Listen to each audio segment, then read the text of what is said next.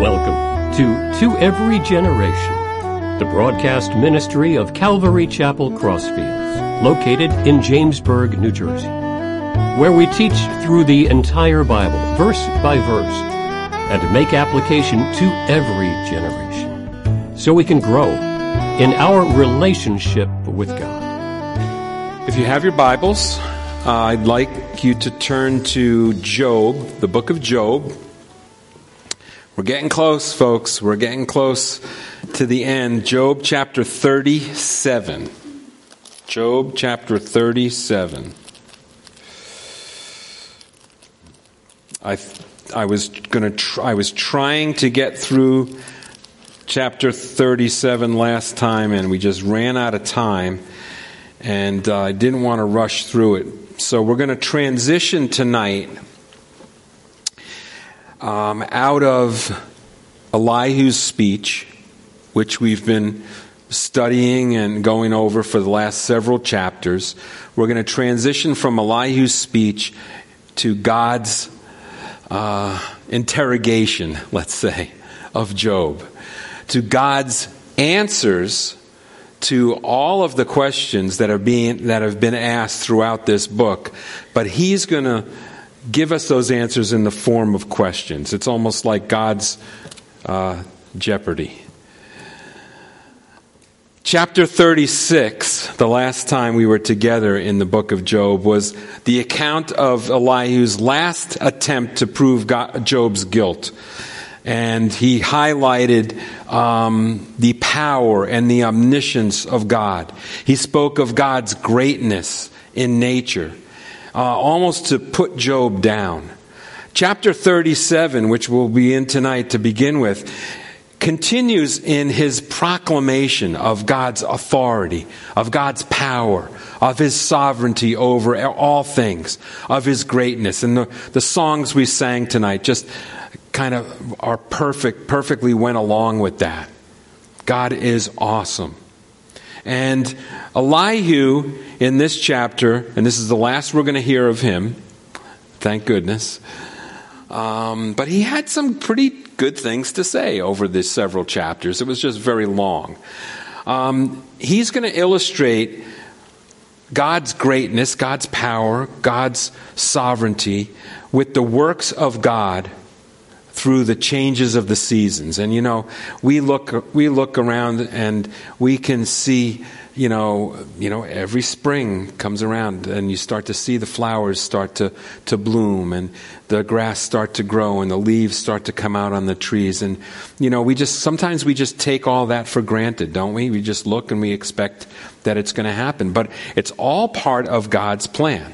It's all part of God's way that He just shows His power. So we're going to jump in because we are going to try to get through most of 38 as well. We'll see how far we get tonight. We're going to jump in verses 1 through 5 as Elihu here describes God and His power in the midst of a storm. And these verses speak of the welcome fall rains after a hot, dry summer. And, we can relate to that. We know that sometimes August is sometimes it's dry and it's hot, and we welcome those September rains that sort of cool things off. Well, Elihu is going to speak of God's power and His awesomeness through that. And he says in verses 1 through 5, "At this also my heart trembles and leaps from its place. Hear attentively the thunder of His voice and the rumbling that comes from His mouth. He sends it forth under the whole heaven, His lightning to the ends of the earth. After it a voice roars. He thunders with His majestic voice, and He does not restrain them when His voice is heard. God thunders marvelously with His voice, and He does great things which we cannot comprehend."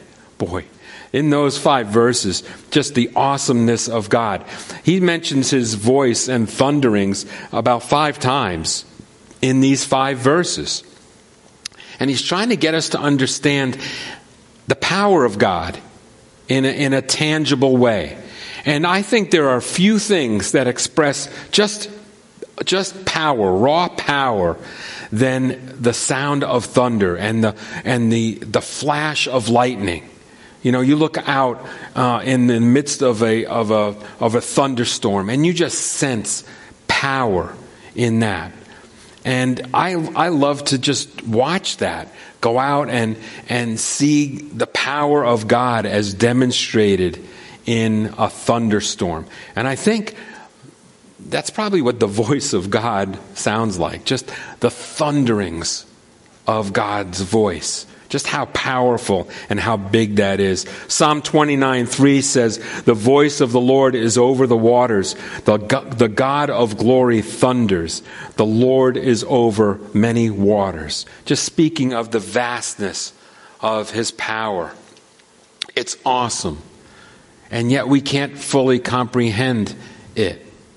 How many times do we experience it or see it and maybe not even attribute it to God? How many of us go out in a thunderstorm and maybe not even think that God, the power of God, is behind this storm? And I love how Elihu here and many other times in the scriptures compare God's voice to the thunder. It just represents his awesome power and his working in the universe. And then he moves on in these next few verses to express the power of God in the ice and in the snowfall of winter. And we're in the midst of this now, and we can almost sense sometimes as we shiver or we look out at a snowstorm or an ice storm and just sense the power of God. And he says here in verses 6 through 10, "For he says to the snow, 'Fall to the earth.' Likewise to the gentle rain and the heavy rain of his strength. He seals the hand of every man." In other words, no man is able to put a stop to what God is going to do. If it's going to snow, he's going to make it snow. As much as the weathermen would like to think that they're in charge and they're in control, they're not. He seals the hand of every man, that all men might know his work. The beasts go into dens and remain in their lairs. It's amazing how the animals know, right, when it's going to rain or snow or when bad weather is coming. And sometimes we're oblivious. From the chamber of the south comes a whirlwind, and cold from the scattering winds of the north. By the breath of God, ice is given, and the broad waters are frozen. So he causes all of these. You see the sweeping down of the ice down from Canada. Especially in the winter. When you do see the weather report and how they can just show how that airstream just dips down, and you can just see maybe God behind that, just blowing on that cold air, just blowing it down. There's power in that. And it's just speaking of his authority over everything in nature. And I think also he's made the seasons for us to know that he's always doing something, that God is always there. He changes, the weather changes, just to know that God is always there doing something. He's always working. And Elihu here is trying to get us to understand, especially Job, to understand that all of nature fully submits to God. He was backhandedly sort of telling Job, do the same. And nature submits to God. Rain doesn't tell God when to fall. God tells the rain when to fall. Job, you should be doing the same thing. And honestly, that's good advice. I think that's good counsel. We shouldn't be telling God. Sometimes our prayers are, God, I'd like this, I'd like that. Bless my plans, God. And instead of saying, not my will, but yours, I yield to you. I submit, God, to you, just as all of nature does. And good lessons, just as we look out, even at the, just at what goes on every day outside of our windows, just to take that in and take that to mind. So winter ends, right? The ice, the snow, the cold, those blasts of cold Arctic air come down, and now the warmth of spring comes in, and Elihu's going to talk about that in the next few verses. And it says in verse 11, Also with moisture, he saturates the thick clouds. He scatters his bright clouds, and they swirl about, being turned by his guidance, that they may do whatever he commands them on the face of the whole earth. He causes it to come, whether for correction or for his land or for mercy. Now this is interesting what Elihu does here. He tells us, again, there's a work of God that's happening as now the winter changes into spring. And it's not just about nature. It's not just about a change in weather, a change in climate, a change in the season. But it's also about God has a purpose behind all of that. Sometimes we know that in our lives, God may send a storm into our life for a reason. It may be discipline. He says here in verse 13, whether for correction or for the land. Sometimes he'll send a storm because the land was very dry. And we just, need the rain because the crops are dying. Sometimes, I think of the flood of Noah. That was a storm for correction, right? Because all man on the whole earth were only doing evil things except for the 8 that were saved. So God sent the rains for correction, but sometimes he sends them for his mercy. Sometimes even the storms in our life are there because of God's mercy. Maybe it would be worse if he didn't send that storm. Maybe it's for discipline. Maybe it's for a demonstration of his love. Maybe it's just to show us that he still is connected to us. Rain is a welcome event after a drought. And even in our lives, after maybe we go through a season of dryness, sometimes we feel like we're just parched. That our relationship with the Lord is just very dry.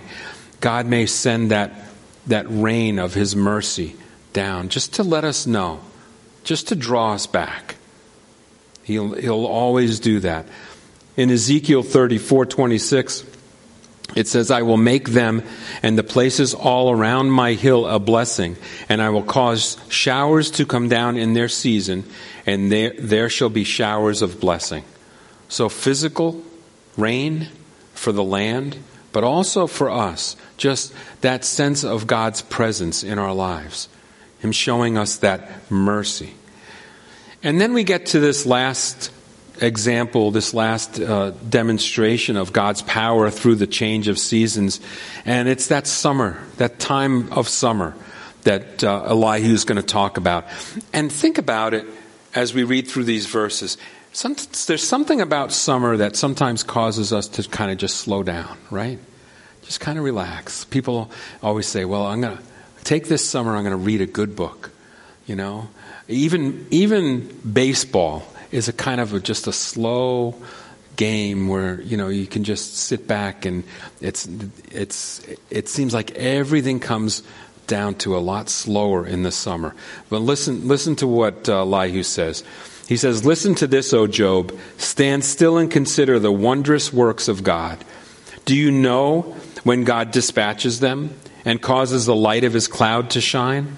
Do you know how the clouds are balanced?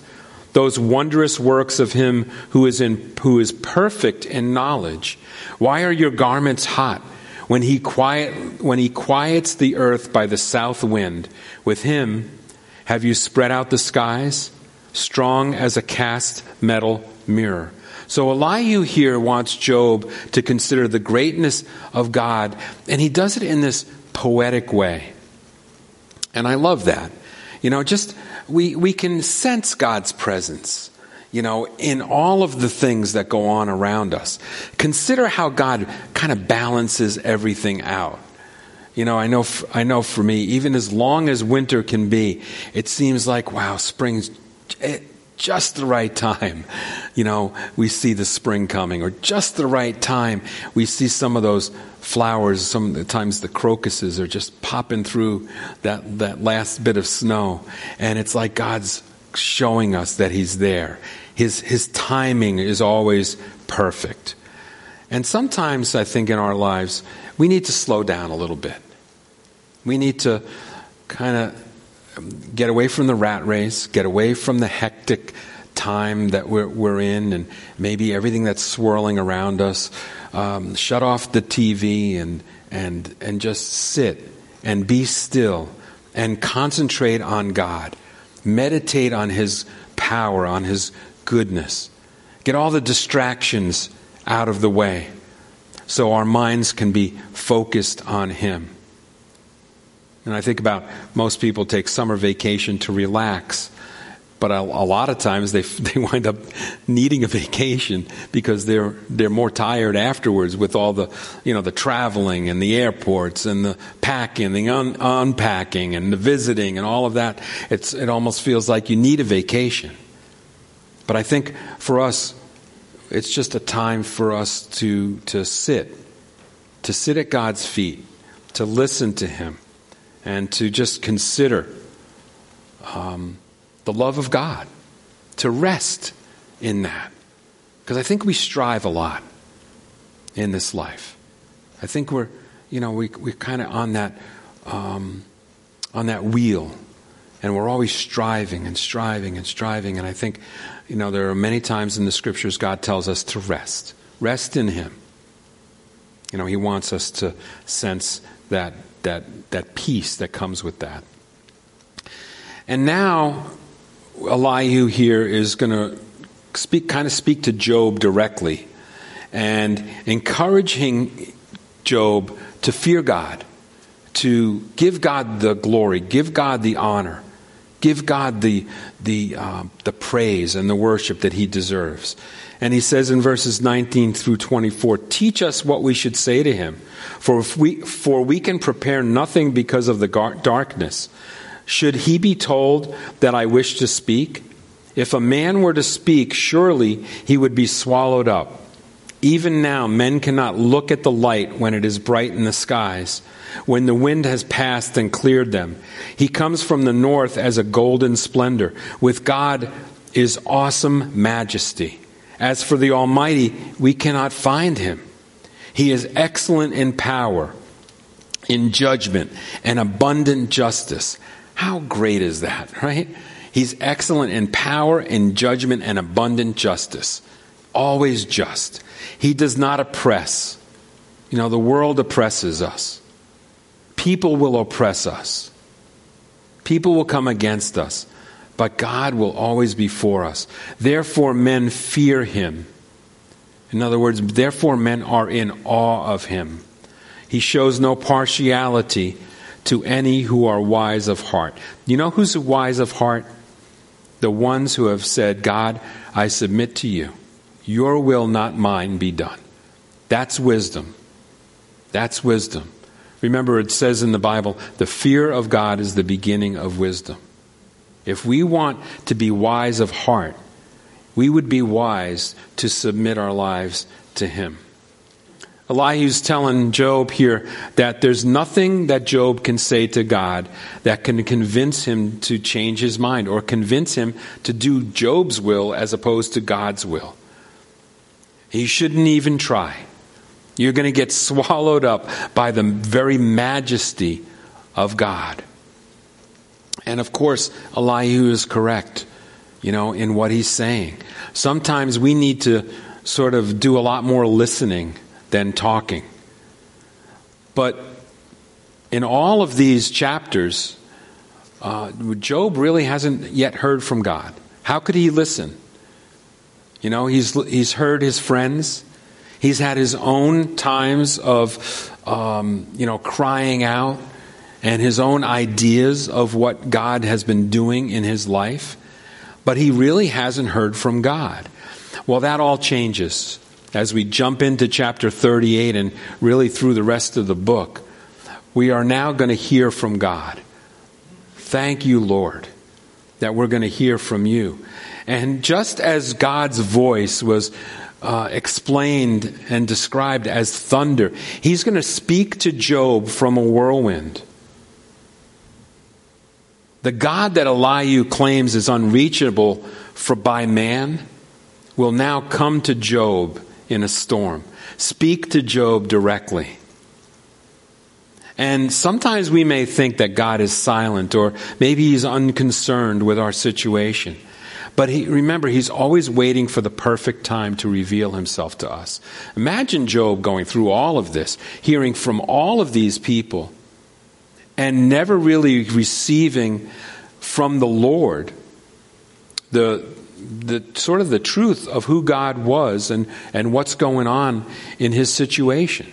I don't know how long it was that he's gone through this, but for us it seems like it's been a long time. We've been studying this book. And now, finally, in God's perfect timing, He's going to reveal Himself to Job. So I think we need to be attentive as well as Job. So chapter 38, it kind of begins here, God's response. God's response to all that has gone on. He's going to answer all of these questions. He's going to answer Job's cries to be vindicated, for Job's call to recognize God's judgment. He's going to answer all of the interactions or all of the mischaracterizations. Everything will be put in place by God Himself. No more conjecture, no more speculation about what God is doing or why He's doing it. God is going to now set the record straight. He's going to respond directly to Job. But as we read through these chapters, some of the things that we hear from God might seem harsh. You know, maybe we would call it tough love in our vernacular. But some of the things might seem harsh. But remember, God is always perfectly measured. Remember, He's perfectly just in everything that He does. So Elihu, just to finish up with him, he was able to do a lot of things that Job's other friends couldn't do. In a lot of ways, he accurately described Job's attitude as well as God's character. And part of Job's attitude that Elihu was trying to bring forth was maybe some of Job's self-righteousness. We spoke about the fact that Job was called righteous, was called blameless, even by God. But sometimes in some of Job's speeches, we kind of got this idea that he was a little bit prideful, a little bit all about himself. And I think probably his pain was causing some of that. Causing some of his looking at his situation and saying, I can't be that bad. I can't be that bad. Look at all that I'm going through. So we have been waiting now to hear from God, and we're going to hear from Him in the next several chapters. In the previous chapters, Job and his friends tried to explain God's actions. Remember, it happened several times. But an explanation about God isn't really what was needed at this time. We need now a revelation from God. It's great to hear someone explain about God, but until you've experienced a revelation from God, a personal relationship with God, it never really sinks in. It never really changes you. It has to be something that happens to you personally. See, we don't gain a greater understanding of God necessarily on an intellectual basis, but it's on a personal basis as He reveals Himself to us. And sometimes He reveals Himself through blessings. Praise the Lord. Sometimes He reveals Himself to us through trials. Can I venture to say praise the Lord through that too? Sometimes in the mountains, sometimes in the valleys, sometimes it's a flood of mercy and grace, but sometimes He reveals Himself in our driest times.